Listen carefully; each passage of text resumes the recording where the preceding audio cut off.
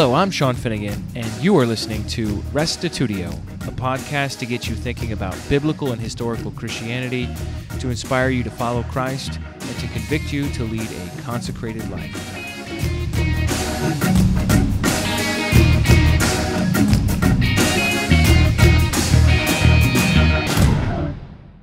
Apologetics Part 9, Old Testament Transmission.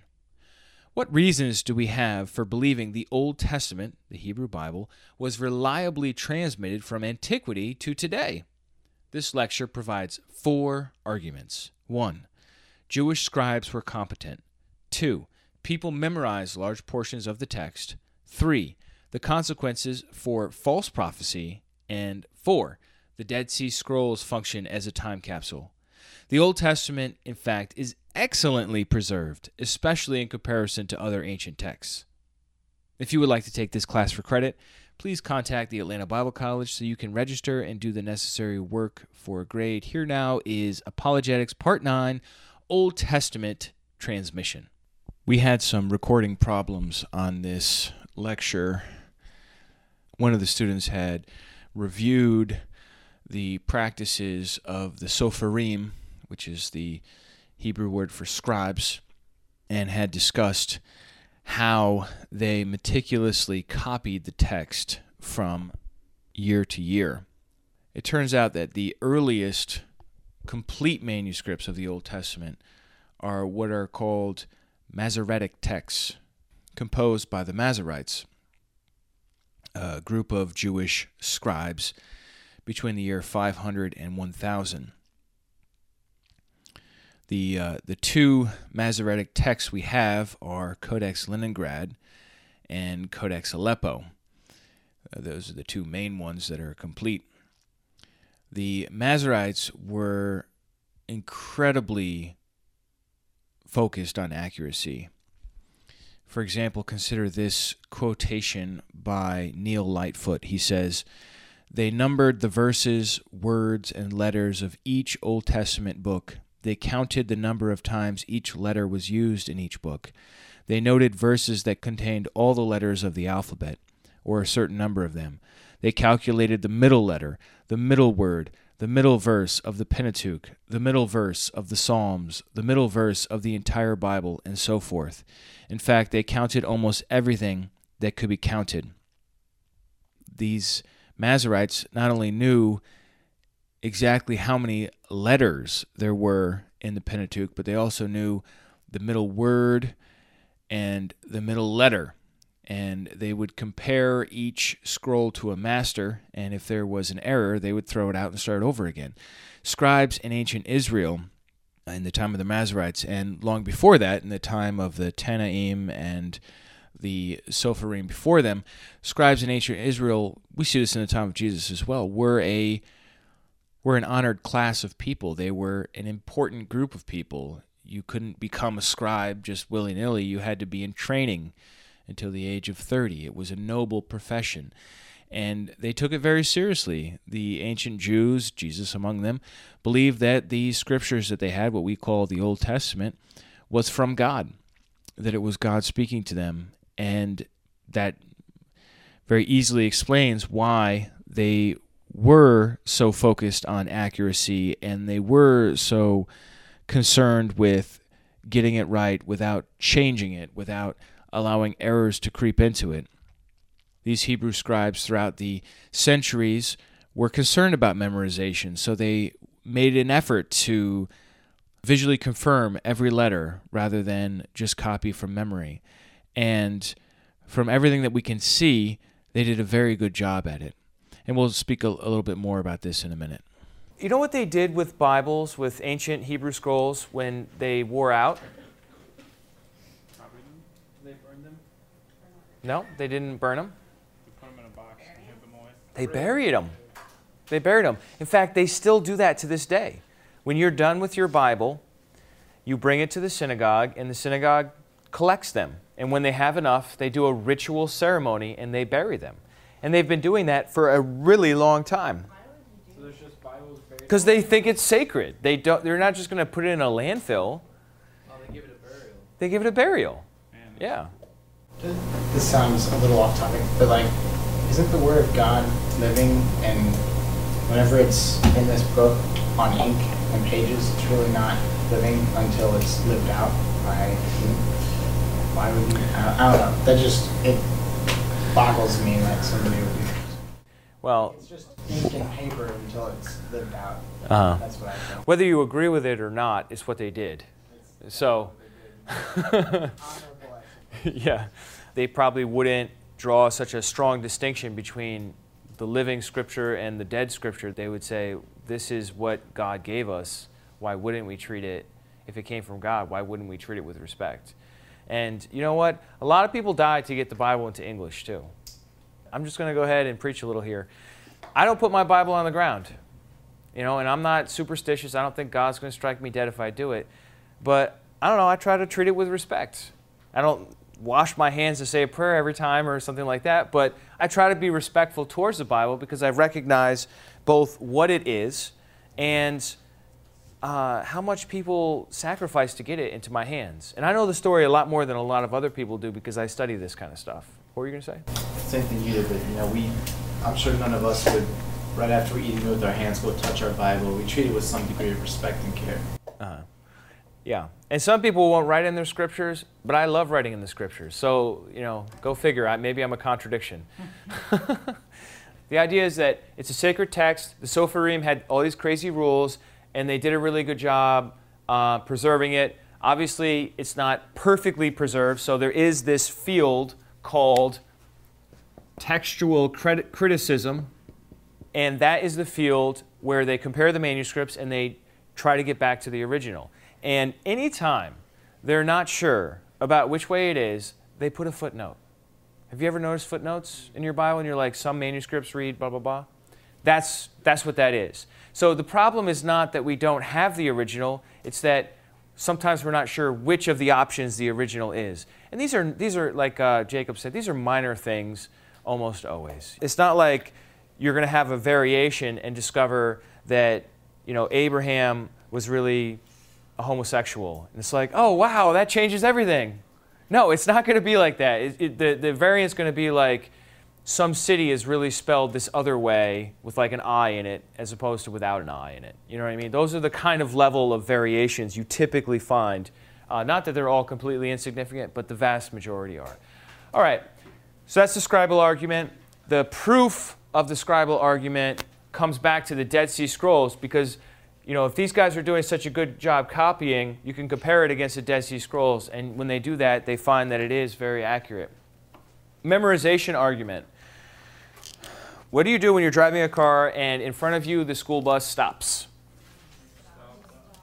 What if you're driving the other way towards the school bus and you see the school bus stop and the lights flash? It's not divided. How do you all know that rule, that law? We remember it from driver's ed. Yeah. What's the second? And we've done it. Because that's part of your world. It's something that you have to do, right? It's something that other people do. It's really hard to forget something that you live out in real life, right? If I asked you to come up here and, let's pick something from math. Add 2 mixed fractions. How many of you would competently get up here and do it? There's a few of you and you're like, yeah, fractions were awesome. And like the rest of you are like, I haven't used that since whatever grade, and I didn't like it then, right? Why? Because you don't live adding fractions on a regular basis. That's not part of your world, so you forget how to do it. Things you live out, you remember because they're part of your life, right? Like if I ask you, is it a law, are you allowed to drive and talk on the cell phone at the same time? No, it's a law. Here. Here, yeah. Yes. You know why Denise knows that confidently? She's been living here for a long time, and she would know if they changed the law, right? In other states, the law is different. Like in New York State, if you do that, you're going to get a ticket. In Missouri, yeah. So what ends up happening with the scriptures? Think about if you're a Jew living under the Old Testament law. You're going to memorize large tracts of the law because why? You live it out. It's your way of life.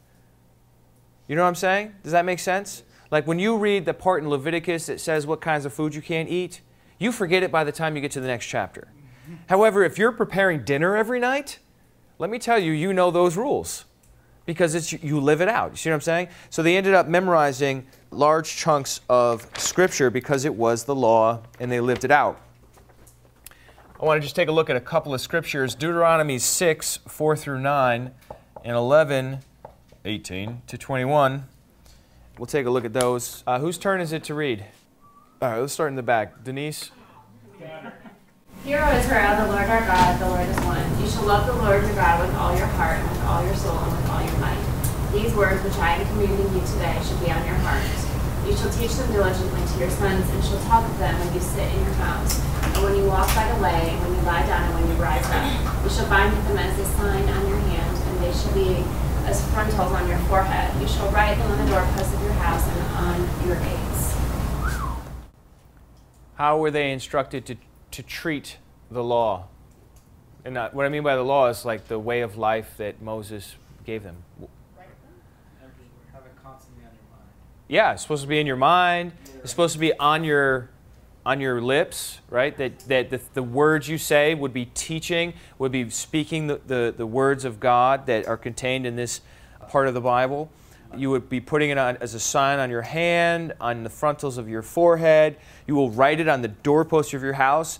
You're supposed to talk about it with your children, right? So memorization is not just something that happened like accidentally because they lived it out. It was also a commandment within the law itself that you're supposed to teach the next generation the law. You're supposed to teach them. And the law is the first chunk of the Old Testament, you know. Melvin, could you read us Deuteronomy 11, 18, and 19? You shall therefore impress these words of mine on your heart and on your soul, and you shall bind them as a sign on your hand, and they shall be as frontals on your forehead. You shall teach them to your sons, talking of them when you sit in your house, and when you walk along the road, and when you lie down, and when you rise up. That's like everything, right? It says, talk about them when you sit in your house, when you walk along the road, when you lie down, when you rise up. This is a Bible culture. It's hard to find ways to compare it. There are some Christian communes that are probably like this, where they're just like always reciting scripture to each other, right? Or there are some traveling musical groups that we know that sing scripture to each other. Dan and I met this family. It was just something. We were sitting there in this Wednesday Bible study. We have this Wednesday lunchtime Bible study at our church, Living Hope Community Church. Great place to go. And a little plug for myself. And so we're sitting there at the Wednesday noon Bible study, and this family had come into town, and there were 7 of them, 2 adults, 5 kids, 2 parents, 5 kids. They had other kids that weren't there. And anyhow, so they're like dispersed around the room. We're sitting around in a rectangle shape of these tables, and we're studying 1 John. And we were like, I don't know, an hour into it, and my dad turns to them and says, "Hey, you guys have a song about this verse." And they literally broke out into song. All of them at once in perfect harmony. And there was no like person blowing the harmonica to get the note. It was just like, boom, right there, all at once. And they sang the song, and Dan and I felt crazy awkward because we're cynical and callous New Yorkers, and our hard hearts were melted by the love of their song. But anyhow, so there are cultures, but this was a biblical culture. The ancient Israelites, this was what it was about. They did not have movies. They did not have TV shows. They did not have social media. What did they do for fun? They told the stories about the people of God. They recited the Scripture. They memorized Scripture. They encourage each other with Scripture, right? It was their life. Bible trivia, yeah. They asked questions and it had answers, right? Now imagine somebody comes along and they want to change the Scripture. Are they going to know? Yeah.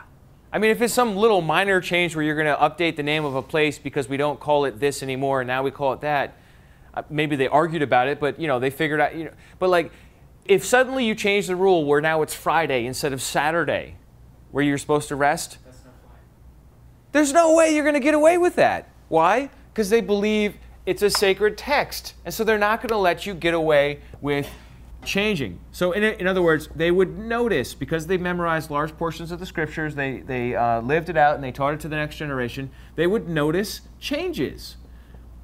So you have a society that is in touch with Scripture, and they're going to notice changes, right? That's something significant that people don't usually talk about, that the culture would fight against rampant changes seeping into the text. And then there is this seriousness of the prophetic office, right? Seriousness of the prophetic office. This is Deuteronomy 18, 14, and then 20 to 22. In reverse order, we go to Jesse next. For those nations which you shall dispossess, listen to those who practice witchcraft and to diviners, but as for you, the Lord your God has not allowed you to do so. Verses 20 to 21. But the prophet who speaks a word presumptuously in my name, which I have not commanded him to speak, or which he speaks in the name of other gods, the prophet shall die. You may say in your heart, how will we know the word which the Lord has not spoken? When a prophet speaks in the name of the Lord, if the thing does not come about or come true, that thing which the Lord has not spoken, the prophet has spoken it presumptuously, you shall not be afraid. I call this short-term authentication. So a prophet is going to say, thus says the Lord, such and such is going to happen. Deuteronomy 18 encourages the people to say, how do I know you're a real prophet? Basically ask them for something that's going to come true. And you know what happens if what they prophesy doesn't come true? They get stoned.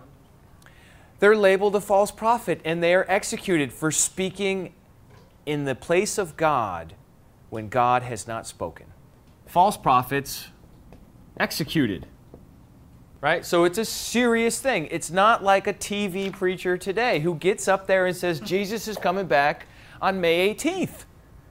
And then Jesus doesn't come back, and everyone just kind of moves on with their lives. Do you realize that there was just a recent prediction in September of this year? September, was it 13 or 14?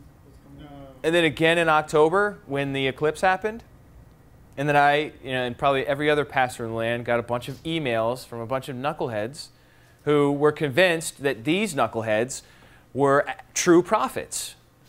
So false prophets would be executed. Now I want to just tell you a little bit about the Dead Sea Scrolls so that you're informed about them.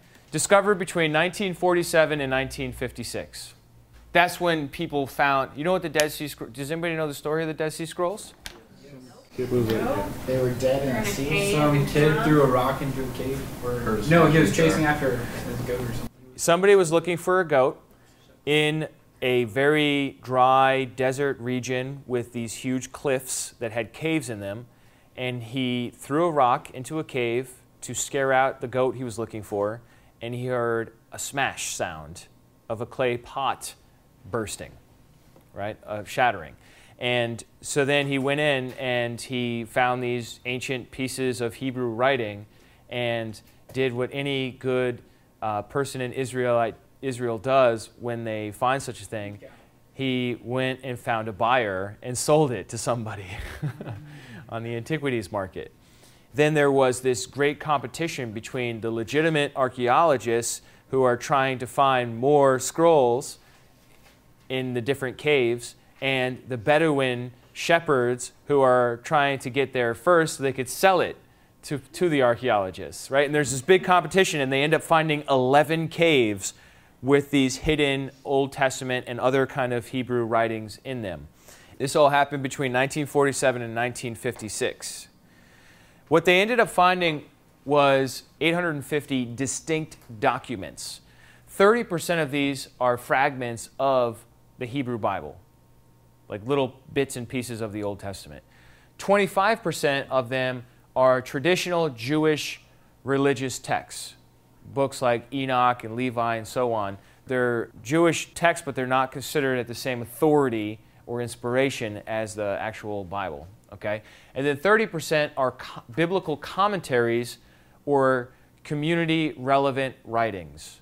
The famous one of which is called the Community Rule, which outlines how that community functioned that was copying and keeping and taking care of the Dead Sea Scrolls. And then 15%, they don't know what they are. So, when it says biblical commentaries, does that mean like the Talmud? Or? Oh, Meister has this on page 131. Let's flip there really fast. So biblical commentaries means they're reading the Old Testament text and then they're writing what they think it means. So it's their own commentaries. Wasn't that what the Talmud was? Yeah. Yeah. But this is different than the Talmud. Yeah. I'm going to miss the 15% still unidentified. Why are they unidentified? Oh, so a lot of times they ended up just getting little scraps of paper with just a few words on them or letters, and they just have no idea how they fit into the jigsaw puzzle of all these documents. All right, page 131. You see where it says the Dead Sea Scrolls? Oh, there's the guy's name. In 1947, a young Bedouin shepherd boy named Muhammad Edib wandered into the area where the caves were located in search of a lost goat from his flock. All right. Flip over to 132. You see the dates there? They did carbon-14 tests, and they dated them between 250 BC and AD 70. So, I mean, these are just like, it's just a huge find. It's awesome. You should read the wiki article on it. All right? Do you know how they actually date ancient writings? Like the way that they wrote. Yes. How they form the letters. Yeah. It's called paleography. That's what they do, is they look at the style of writing and they compare it to other writing from the same period, and they're like, hey, that's a 2nd century document. It's not based on carbon-14 dating, usually. On to the next thing. All right, so you don't have to write this down, but I just want to show you this. This is what is in the Dead Sea Scrolls. For the Bible, they have at least 18 copies of Genesis, 8 copies of Exodus, 17 copies of Leviticus, 12 copies of Numbers, 31, maybe up to 34 copies of Deuteronomy, 2 copies of Joshua, Judges 3, Samuel 4, Kings 3, Isaiah 22, Jeremiah 6, Ezekiel 7. What do you see here? What'd you say? Deuteronomy and Isaiah. You see that? Deuteronomy has 31, Isaiah has 22, and then you have other parts of the law, right? Genesis, Exodus, Leviticus that are really high. Not so much with Joshua, Judges, Samuel, Kings, or even Jeremiah and Ezekiel.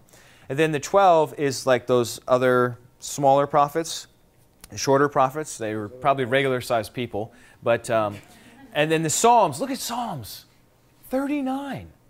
With the other one, it was, 31 for Deuteronomy, 39 for the Psalms. So, I mean, they really love the Psalms, right? These are like copies of... These are different copies of Psalms, yeah.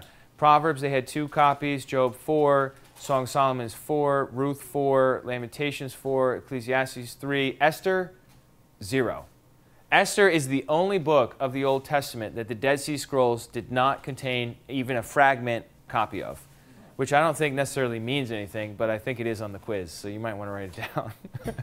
And then number 1 is Psalms, right? And then after that you had Deuteronomy and then Isaiah, top 3 as far as what they had copies of, right? Which tells us a lot about what parts of the Old Testament they used. The Dead Sea Scrolls prove that the scribal argument is valid because they function as a time capsule. A complete copy of the book of Isaiah was discovered. Not just a fragment, but the whole thing. In fact, there's a website you could go to right now and see the Isaiah scroll. Who's with me? All right, I got one hand. There it is. Should we watch this guy? Maybe he's got something good to say. You are in a very special place. Right now, you are at the Holy of Holies of the Son of the Book, where the Dead Sea Scrolls are kept.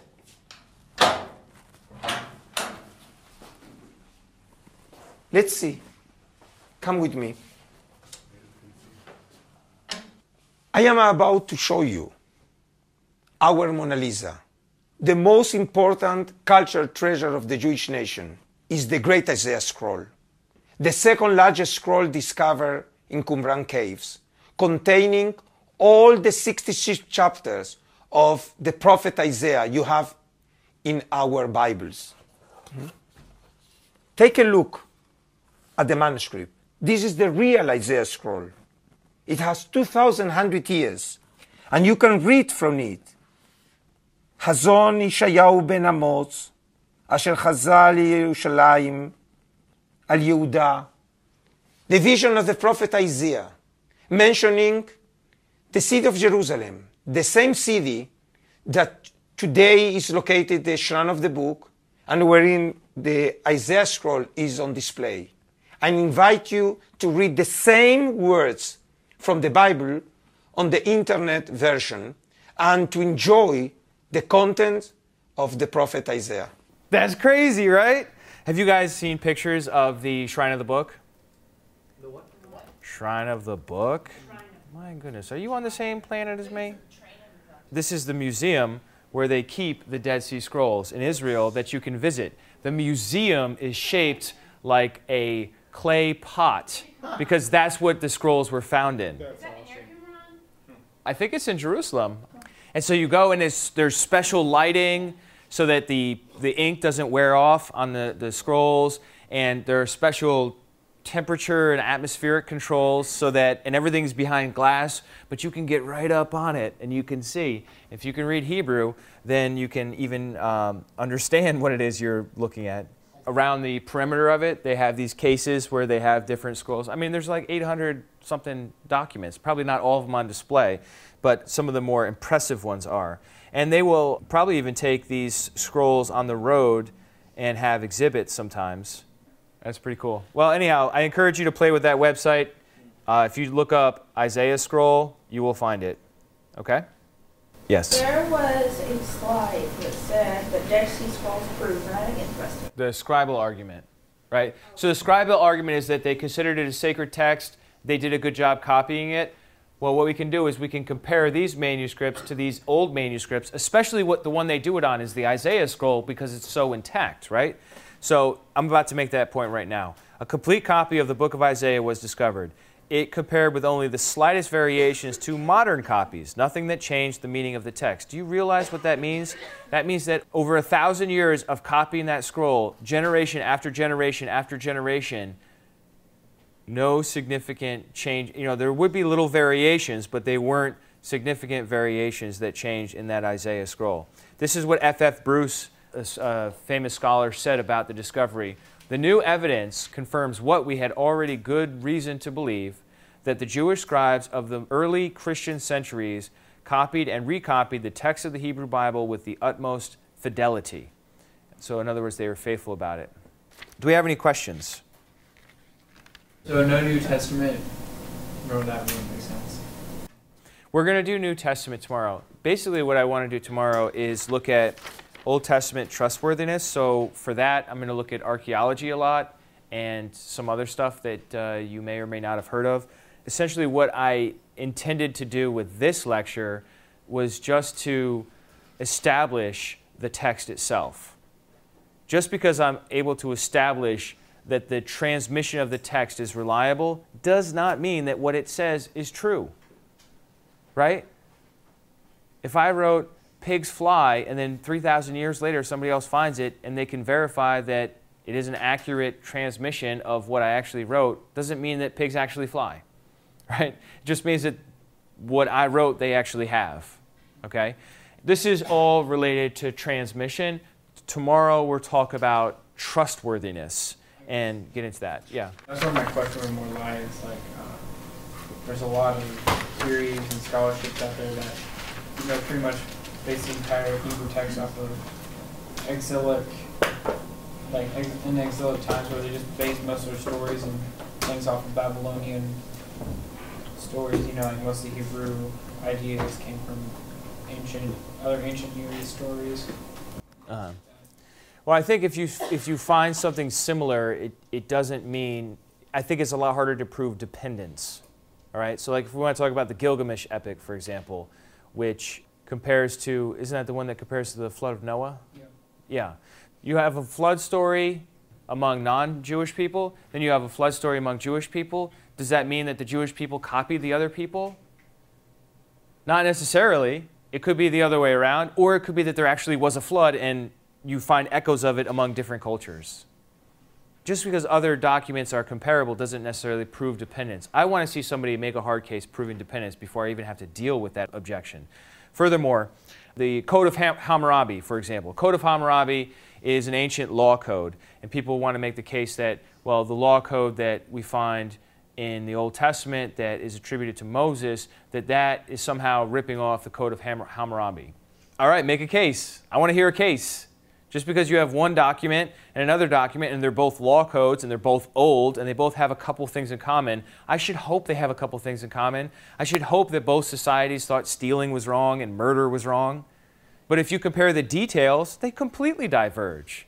Hammurabi's not keeping the Sabbath or eating clean foods or worshiping Yahweh or telling that idol worship is bad. You know, I mean, there are way more differences than similarities. So if you want to come with specifics, I'm just talking about it in a general way here, then I think we can further our conversation on it. But I'm just so often not convinced by those kinds of arguments. There was a whole movement, and part of it is like you have to know the history of the last 200 years, or really 300 years. If you know the history of Western civilization for the last 300 years, you understand where all these theories are really coming from. They're coming from an Enlightenment skepticism that pervaded Europe and infected Bible scholarship. And there are different responses to that skepticism and criticism. And some of the responses was, if you can't beat them, join them. And that's how we got liberal Christianity. And then you got other people that dig down and say, no, you're wrong, your criticism's invalid. And that's how you got fundamentalist Christianity in the early 20th century, which is not like the F word today. The F word today is, we don't say the F word today. If you call somebody a fundamentalist, it's like calling their mom a bad name. But in the early 20th century, they called themselves fundamentalists, because it was a positive word, even though now it means somebody that's a jerk and is unreasonable, typically. Is that part of church history too? Yes. Okay. It's a big part of church history too. Yeah, the Enlightenment and understanding how, anyhow, I have a lecture of it online. If you look up Losing Faith, Finnegan. Yeah, it was a morning class. Losing Faith, Sean Finnegan. I do a lecture talking about how basically the world lost faith in the Bible and explain the main players involved in that. All right, so let's go ahead and take our quiz. If you enjoyed what you heard here, why not give Restitutio a 5-star rating in iTunes or Stitcher? Doing so will help others find this podcast and inspire them to love God, follow Christ, and seek truth wherever it leads. Thanks for listening, and check us out online at restitutio.org, where you can find an archive of all the podcasts, as well as a bunch of articles and links to other resources. And remember, the truth has nothing to fear.